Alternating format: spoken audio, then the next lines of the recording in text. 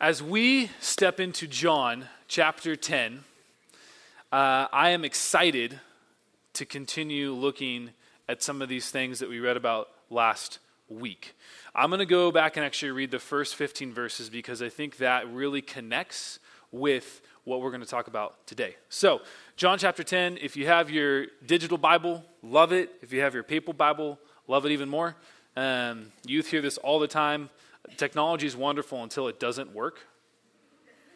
But paper always, somehow, like it always turns on. It always lights up. It's usually in focus and clear, and there's not a crack in the screen or anything. So, John chapter 10, verse 1, we'll read through this because I think it tees up exactly what Jesus is saying in today's portion of Scripture. Verse 1, "Very truly I tell you, Pharisees, anyone who does not enter the sheep pen by the gate but climbs in by some other way is a thief and a robber. The one who enters by the gate is the shepherd of the sheep. The gatekeeper opens the gate for him, and the sheep listen to his voice.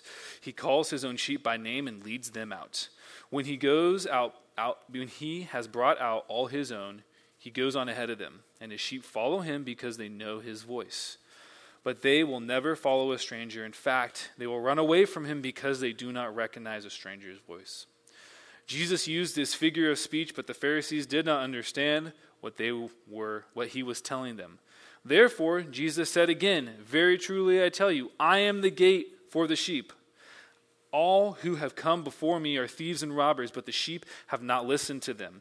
I am the gate. Whoever enters through me will be saved. They will come in and go out and find pasture. The thief only comes to steal, kill, and destroy. I have come that they may have life and have it to the full." Verse 11, "I am the good shepherd. The good shepherd lays down his life for the sheep. The hired hand is not a shepherd that does not own the sheep, so when he sees a wolf coming, he abandons the sheep and runs away. Then the wolf attacks the flock and scatters it. The man runs away because he is a hired hand and cares nothing for the sheep. I am the good shepherd. I know my sheep, and my sheep know me. Just as the Father knows me, and I know the Father, and I lay down my life for the sheep." I go back and revisit these 15 verses because the time span that's the time that spans between this chunk of Scripture and the portion of Scripture we're going to look at today, to us, is very minimal. 7 days if you were here last week, and now just really shortly as we read this and go into the next chunk. But for them, it was a time span of somewhere between 2 to 3 months. So Jesus sets the context. He shares this story. He gives an analogy for them to understand who he is and who they are to him. And then 3 months, 2.5 months, somewhere in that range later, he revisits what he spoke to the Pharisees. And he says it to them in the temple, on their turf. So I'm going to invite you all to stand if you're willing and able. And I'm actually going to invite Michaela Boost to come on down. And she's going to read our chunk of Scripture for today. Our high schoolers have been reading through the Bible, specifically the New Testament, and they have been doing wonderful. And she graciously said yes to join me. So, chapter 10, verse 22. Let's do it. All you, okay. girl. Then came the festival of dedication at Jerusalem. It was winter, and Jesus was in the temple courts walking in Solomon's colonnade. The Jews who were there gathered around him, saying, "How long will you keep us in suspense? If you are the Messiah, tell us plainly." Jesus answered, "I did tell you, but you do not believe. The works I do in my Father's name testify about me. But you do not believe because you are not my sheep. My sheep listen to my voice. I know them, and they follow me. I give them eternal life, and they shall never perish. No one will snatch them out of my hand. My Father who has given them to me is greater than all. No one can snatch them out of my Father's hand, and I and the Father are one." Again, his Jewish opponents picked up stones to stone him, but Jesus said to them, "I have shown you many good works from the Father. For which of these do you stone me?" "We are not stoning you for any good work," they replied, "but for blasphemy, because you, a mere man, claim to be God." Jesus answered them, "Is it not written in the law, I have said you are gods? If he called them gods to whom the word of the God came, and the scripture cannot be set aside. What about the one whom the Father set apart as his very own and sent into the world? Why then do you accuse me of blasphemy because I said I am God's son? Do not believe me unless I do the works of my Father. But if I do them, even though you do not believe me, believe the works, that you may know and understand that the Father is in me, and I in the Father. Again, they tried to seize him, but he escaped their grasp. Then Jesus went back across the Jordan to the place where John had been baptizing in the early days. There he stayed, and many people came to him. They said, though John never performed a sign, all that John said about the man was true. And in that place, many believed in Jesus. This is the word of the Lord. Amen. Thanks, Michaela. Appreciate it. Can you give her a hand of applause, please? Thank you. Alrighty. Fantastic. So we got 20 verses of Scripture, and unfortunately today we're just going to look at 4, which is actually a bonus because this is directly plugging us back into what Jesus had said. So again, the people are coming to Jesus, they're coming to him, and they're saying, hey, show us a sign. Remember, we'll revisit here. Verse 23, verse 24, and the Jews who were there gathered around him saying, how long will you keep us in suspense? If you are the Messiah, tell us plainly. Jesus has been doing this for 8 chapters of John. 8 chapters. And again, he revisits this analogy, this description of himself and of them. And so I want to focus on these just 4 verses for 2 big reasons. The first of one is this, is a question. Does Jesus know you? Does he actually know you? Not just know about you, but does he actually know you? And the second is this, is Jesus' sheep matter to him. They matter significantly to him. And it's critical for us to understand what Jesus is saying in chapter 10 in these 4 verses, mainly because for us to be able to navigate the world around us, we have to have guidance. I think back in my own story, athletics was a big piece of my life, and I played the sports, you name it. Chances are I probably played it, didn't really swim competitively. I kind of sunk a lot more than I actually swam. But in that, I always had a coach. Always had a coach. Every sport I played. And I couldn't imagine trying to go learn to play baseball or lacrosse or know how to do my role on the team of a football team without having a coach to describe and to teach and to direct and to guide how best to do that sport or that role. Think of going, for those of you who are educators, going and teaching a high school math course with never going to college. Where do you start? I couldn't imagine that. Or creating maybe a spreadsheet or trying to close a deal in the sales world and never having done it before without anybody ever explaining to you how to do it. Here's the steps. Here's the procedures. Here's where to start. This is what Jesus is explaining to us, his church, as him being the shepherd and us being the sheep.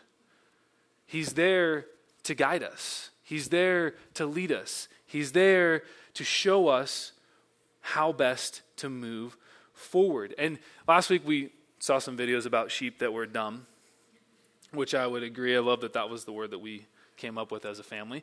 But this is not a descriptor of us necessarily. Jesus isn't saying he's the good shepherd because you're the dumb sheep. That's not, he is describing himself and who he is by calling us sheep. This is not about us. This is more about his character, his goodness, his truth about himself being revealed, and us understanding who we are to him. So, David in Psalm 23, I have to go there because it makes a lot of sense. David, the man's man, who was very fully in touch with his emotions and the pain and the sin that's entangled him, like we read in Hebrews 12, said this about who he is and who God is. Proverbs 23, the Lord is my shepherd. That automatically makes him a sheep. The Lord is my shepherd, I lack nothing. That means a shepherd has it all. He makes me lie down in green pastures. He leads me beside quiet waters. He refreshes my soul. He guides me along the right paths for his name's sake. Even though I walk through the darkest valley, I will fear no evil, for you are right with me. Your rod and your staff, they comfort me. You prepare a table before me in the presence of my enemies. You anoint my head with oil. My cup overflows. Surely your goodness and love will follow me all of the days of my life, and I will dwell in the house of the Lord forever. This is the lens or the frame that I want to invite you to look through these couple verses with today, is that we are God's sheep. And he desires to lead us, to guide us on the great pastures, to lead us by streams of water, to refresh our souls, and also to guide us through the dark times of life. Because it's not a matter of if, but really a matter of when. We encounter those valleys and fear tries to overtake us. So, verses 24 and 25, back in John chapter 10. The Jews who were gathered around him saying, "How long will you keep us in suspense? If you are the Messiah, tell us plainly." And Jesus answered, "I did tell you, but you did not believe. The works that I do in my Father's name testify about me." Jesus' answer to them was correct. It was also direct, and it was truthful. It was loving and caring, but he was also willing to be, okay, I've shown you. Like I said, they've got 8 chapters, and that's just what we got from John that we know of. And you look to the end of John and said he could fill all the books in the world of all the things that Jesus has done, and it still wouldn't all be captured. We've got 8 whole chapters of miracles that Jesus had done, of statements that he's made, truths that he's revealed to them. And they're still like, "Who are you again? Are you sure? Speak clearly, Jesus." Their lack of belief was causing them to not be able to see who Jesus is. Verse 26. Jesus continues, "But you do not believe because you are not my sheep." Their unbelief reflects whether they're in God's flock or not. Their unbelief came from a place where they were not his sheep. This reminds me of the Matthew 25 where Jesus talks about separating out sheep and goats. There are those that believe in the Lord, and there are those that don't. There's 2 camps. He knows. We're not here to judge hearts. He understands. He knows who is in the sheep pen and who is in the goat pen. But their unbelief, the Pharisees, the people that knew all of the prophecies about the Messiah, their unbelief was causing them to not hear, to not see, to not understand their shepherd, their guide.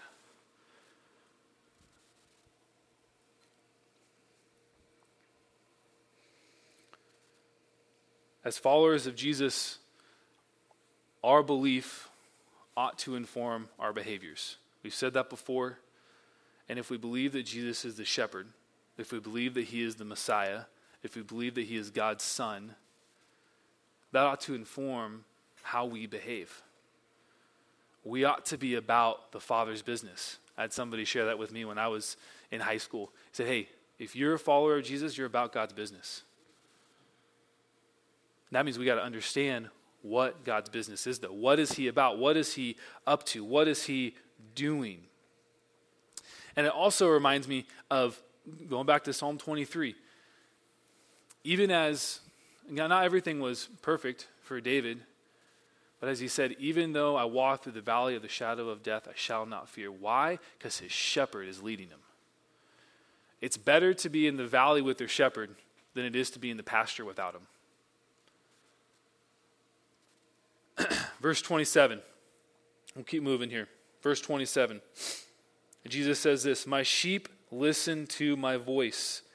I know them and they follow me." First, that's the first big point.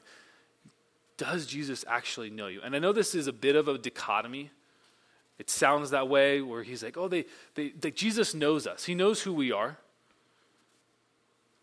but does he actually know you? I think there's a big difference between knowing facts about somebody and actually knowing somebody. Like, I know some facts about Russell Wilson.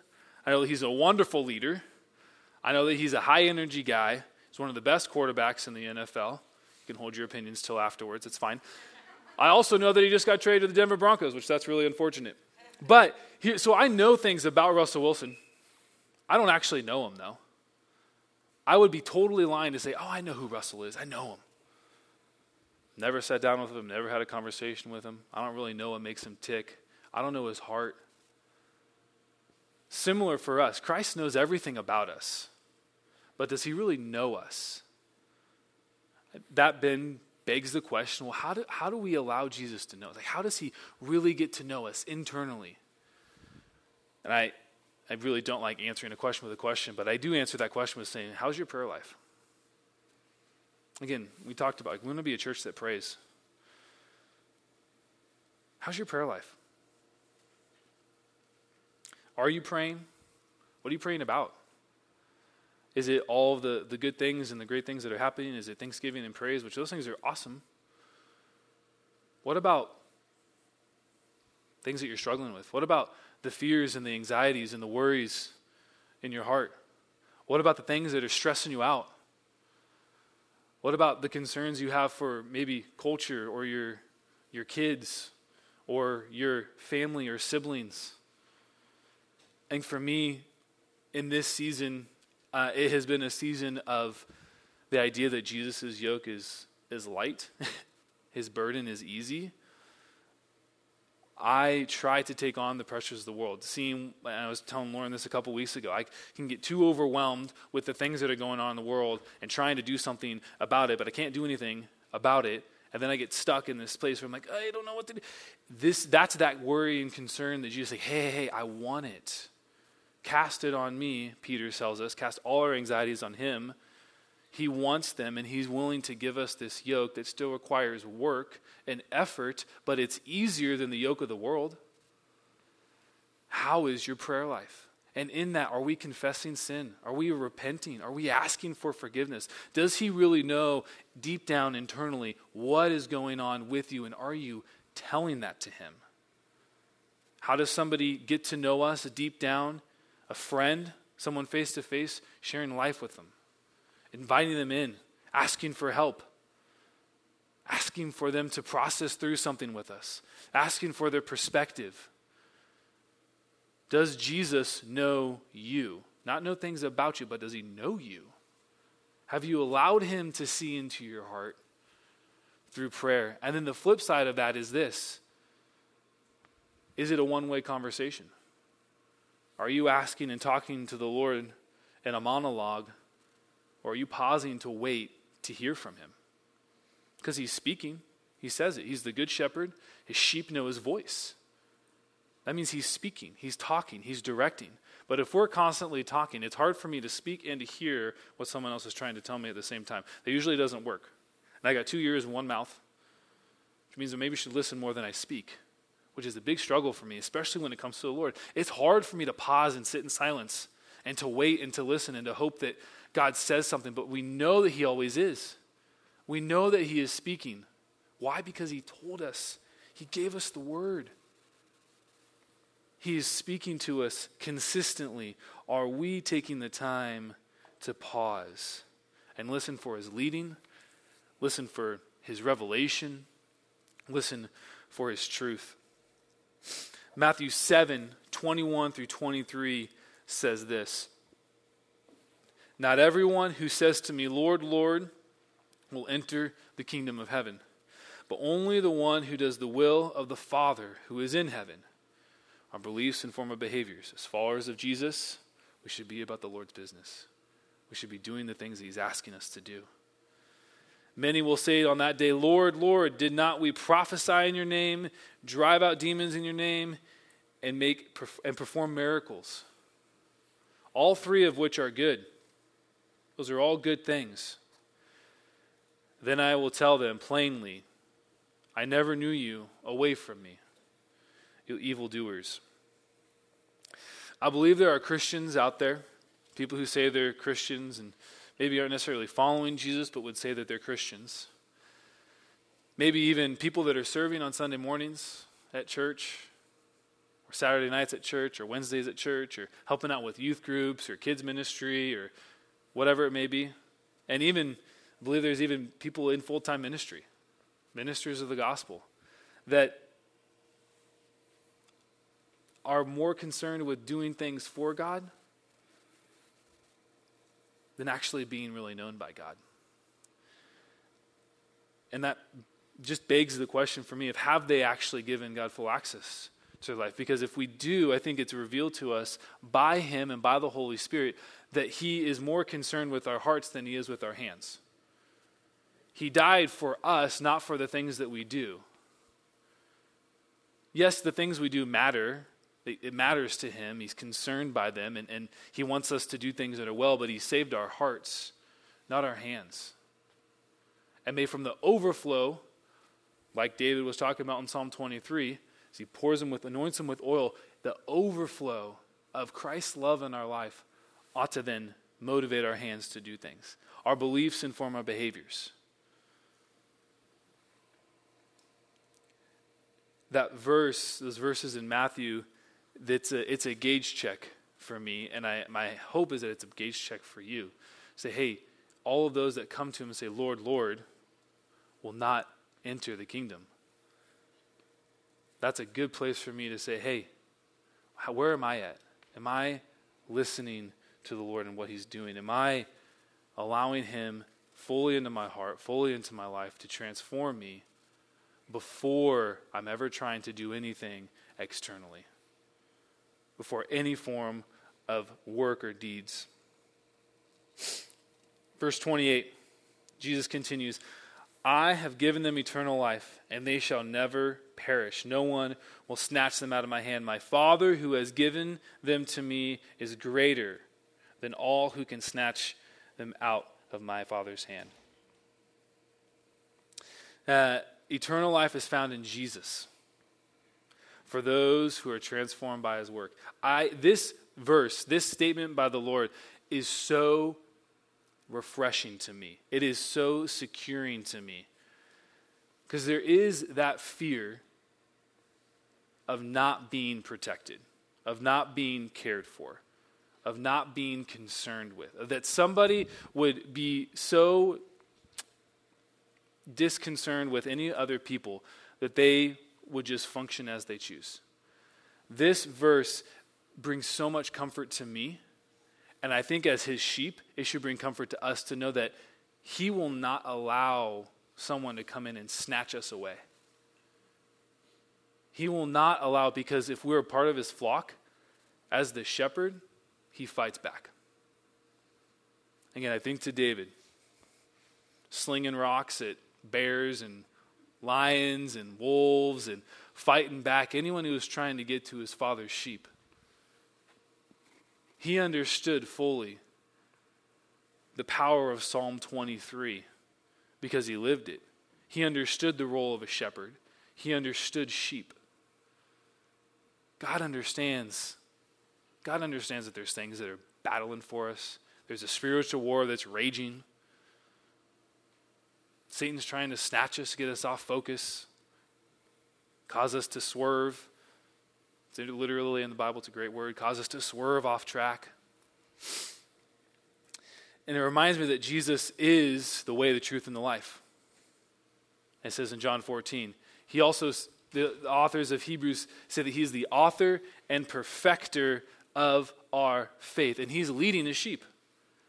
So the author and perfecter of our faith is leading us to God, to the cross. Incredible. John 3:16, for God so loved the world that He gave His only Son, that whoever would believe in Him would not perish but have eternal life. That means heaven is the goal. That means heaven is where we're headed. Life here on earth is significant and it matters, and our life in eternity with God in heaven is a gift through Jesus Christ to us. But if we keep going, verse 17 and 18 say this, for God did not send His Son into the world to condemn the world, but to save the world through him. Whoever believes in him is not condemned, but whoever does not believe stands condemned already, because they have not believed in the name of God's one and only Son. Save us from what? Save us from sin. Save us from ourselves. Save us from our own lack of ability to live righteous lives. And to reconcile us, to bring us back into right relationship with our Creator God. To bring us back into what we see in the Garden of Eden. A place of peace.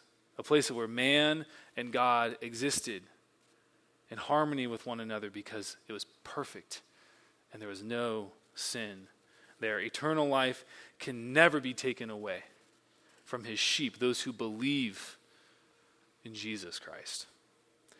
Romans 8:38 and 39 say this, "For I am convinced that neither death nor life, neither angels nor demons, neither the present nor the future, nor any powers, neither height nor depth, nor anything else in all creation will be able to separate us from the love of God that is Christ Jesus our Lord." Nothing can separate us from the Lord. Paul got it. Paul understood what Jesus was saying here, that, hey, my sheep belong to my Father. They belong to me. Nobody can snatch them away. Nothing can separate them from me. Luke 15, 1 through 7. Love this. I love Scripture, guys. I just think it's so cool because it works. It fits. It is true. It reveals life and how best to live it. It guides us, just like our shepherd does. Luke 15. Now the tax collectors and sinners were all gathered around to hear Jesus, but the Pharisees and the teachers of the law muttered, "This man welcomes sinners and eats with them." Then Jesus told them this parable. Suppose one of you, again he's speaking to the Pharisees, suppose one of you has 100 sheep and loses one of them. Doesn't he leave the 99 in the open country and go after the lost sheep until he finds it? And when he finds it, he joyfully puts it on his shoulders and goes home. Then he calls his friends and neighbors and gathers them and says, "Rejoice with me, I have found my lost sheep." I tell you that in the same way, there will be more rejoicing in heaven over one sinner who repents than over the 99 righteous persons who do not need to repent. Even though we can't be snatched from the Lord's hand, we still wander off. We still jump in the dikes like that sheep did last week, or try and run over the feeding troughs and we get all upside down and we wander off. It happens. It happens. And the role of the Good Shepherd is he comes after us. He chases us down. The Corey Asbury song, and I'm spacing the name, sorry babe. It was the song that Lauren walked down the aisle to at our wedding. No, that's not a different song. It was a song we sung at communion. I'm forgetting my own wedding. That's not great. We're still married, and that matters. So, but it is this beautiful reminder of the Good Shepherd, of Jesus chasing us down. Every single one of us, every single one of the followers of Jesus, his sheep, have a story of the shepherd chasing them down. Not allowing them to wander off. Not allowing them to wander away from community, away from safety, away from refreshment, nourishment. This is a characteristic of our shepherd that Luke shows us, of Jesus coming after us when we stray away. He cares. He significantly cares about his sheep. His sheep matter to him. Enough to leave 99 to come after the lost one. Because it's better for the whole sheep of 100 to be with each other. It's better to be in the flock than not a part of the flock.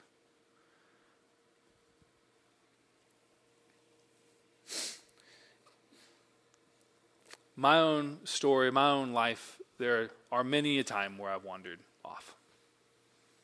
And the Lord, relentlessly, sometimes it seems recklessly to me, not to him, but to me it might seem that way. He keeps coming after me. Why?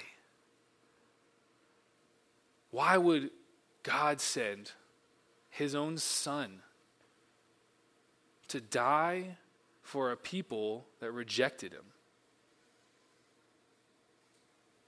Because his love and his care for his sheep is far surpassing than we could ever think or imagine. He keeps chasing me down, whether it's using other people, using his word, the Holy Spirit, some miraculous encounter with the Holy Spirit that reminds, like, oh, that's right. You are my good shepherd. You do actually know what's best for me. Even though I think at times I do, I don't. You are that coach that teaches me how to do that new sport. You are that professor that teaches me how to better teach students. You are that guiding light in my life, illuminating the right path. Your voice guides me.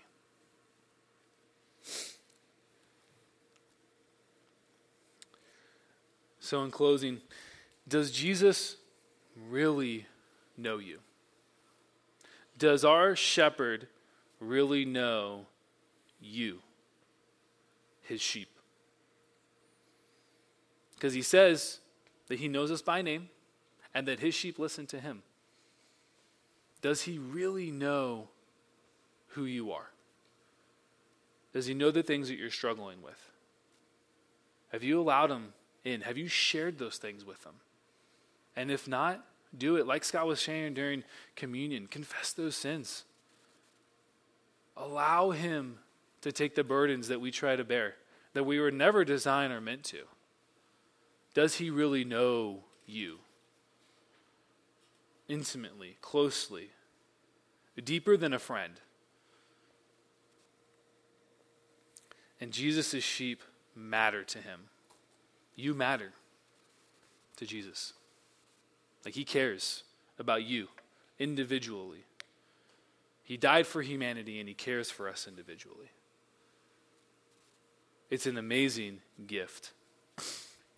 The first 15 verses that I read of John chapter 10, they describe Jesus' willingness to do things for his sheep.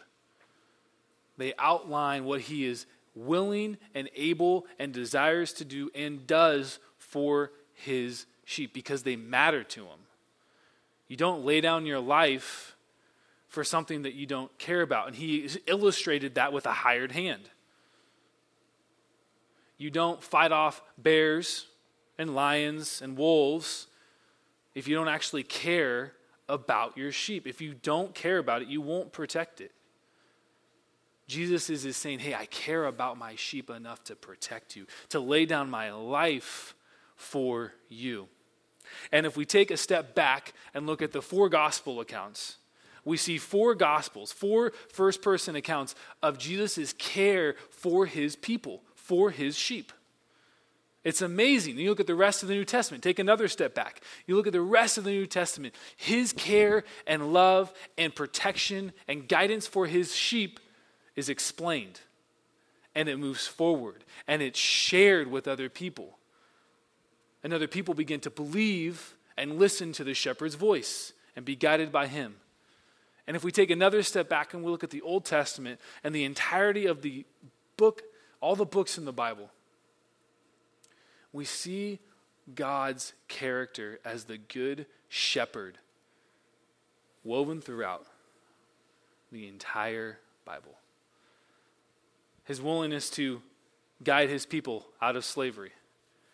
Pillar of fire by night, cloud by day. We see his protection of certain individuals. We see his care and love for his people, the Israelites.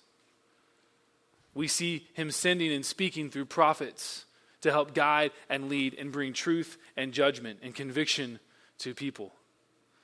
Look at the whole grand story of Scripture.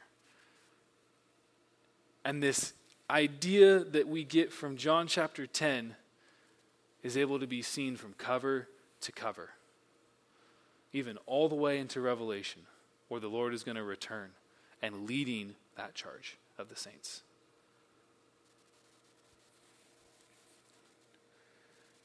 So does Jesus know you intimately, by name? And does Jesus' sheep significantly matter to you? Or does Jesus' sheep significantly matter to him? He loves you. He cares about you. I'm going to invite the worship team to come up, and I'm going to pray. And as I pray, I want to ask you to just hold your hands out in front of you. Because I believe that the Lord wants to speak. And this is one way we're able to posture, as we looked at SPOT, an acronym to be able to hear from the Lord. This is one way that we're able to posture ourselves to hear from him. So Jesus, we invite you to speak to your people. We invite you to lead us as your sheep. We invite you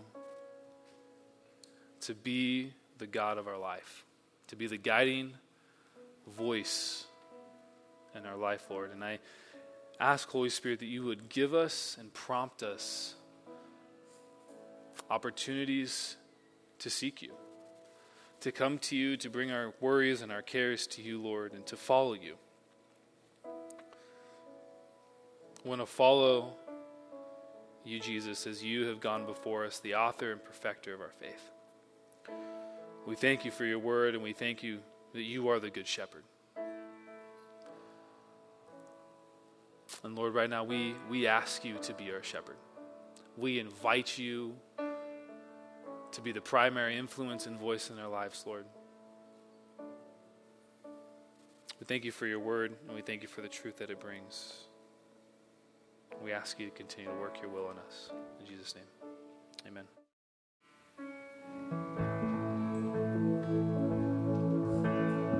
Would you stand with us?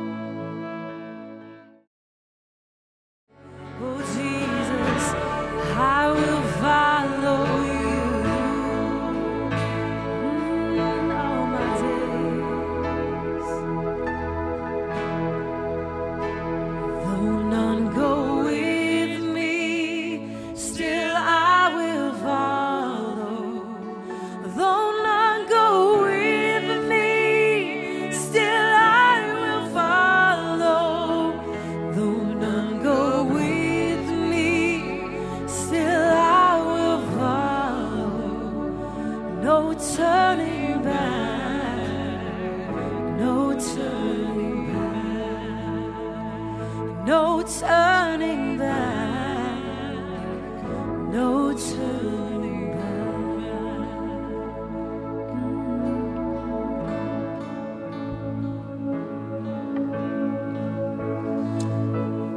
Amen. Let's follow our Good Shepherd this week. In prayer, in silence, in reading Scripture, his written words for us. Let's do what he's asking us to do. May the Lord bless you as you head into this week. Thank you for spending some time this morning. It's great. It's really good to see you all. We'll see you soon. Have a great week.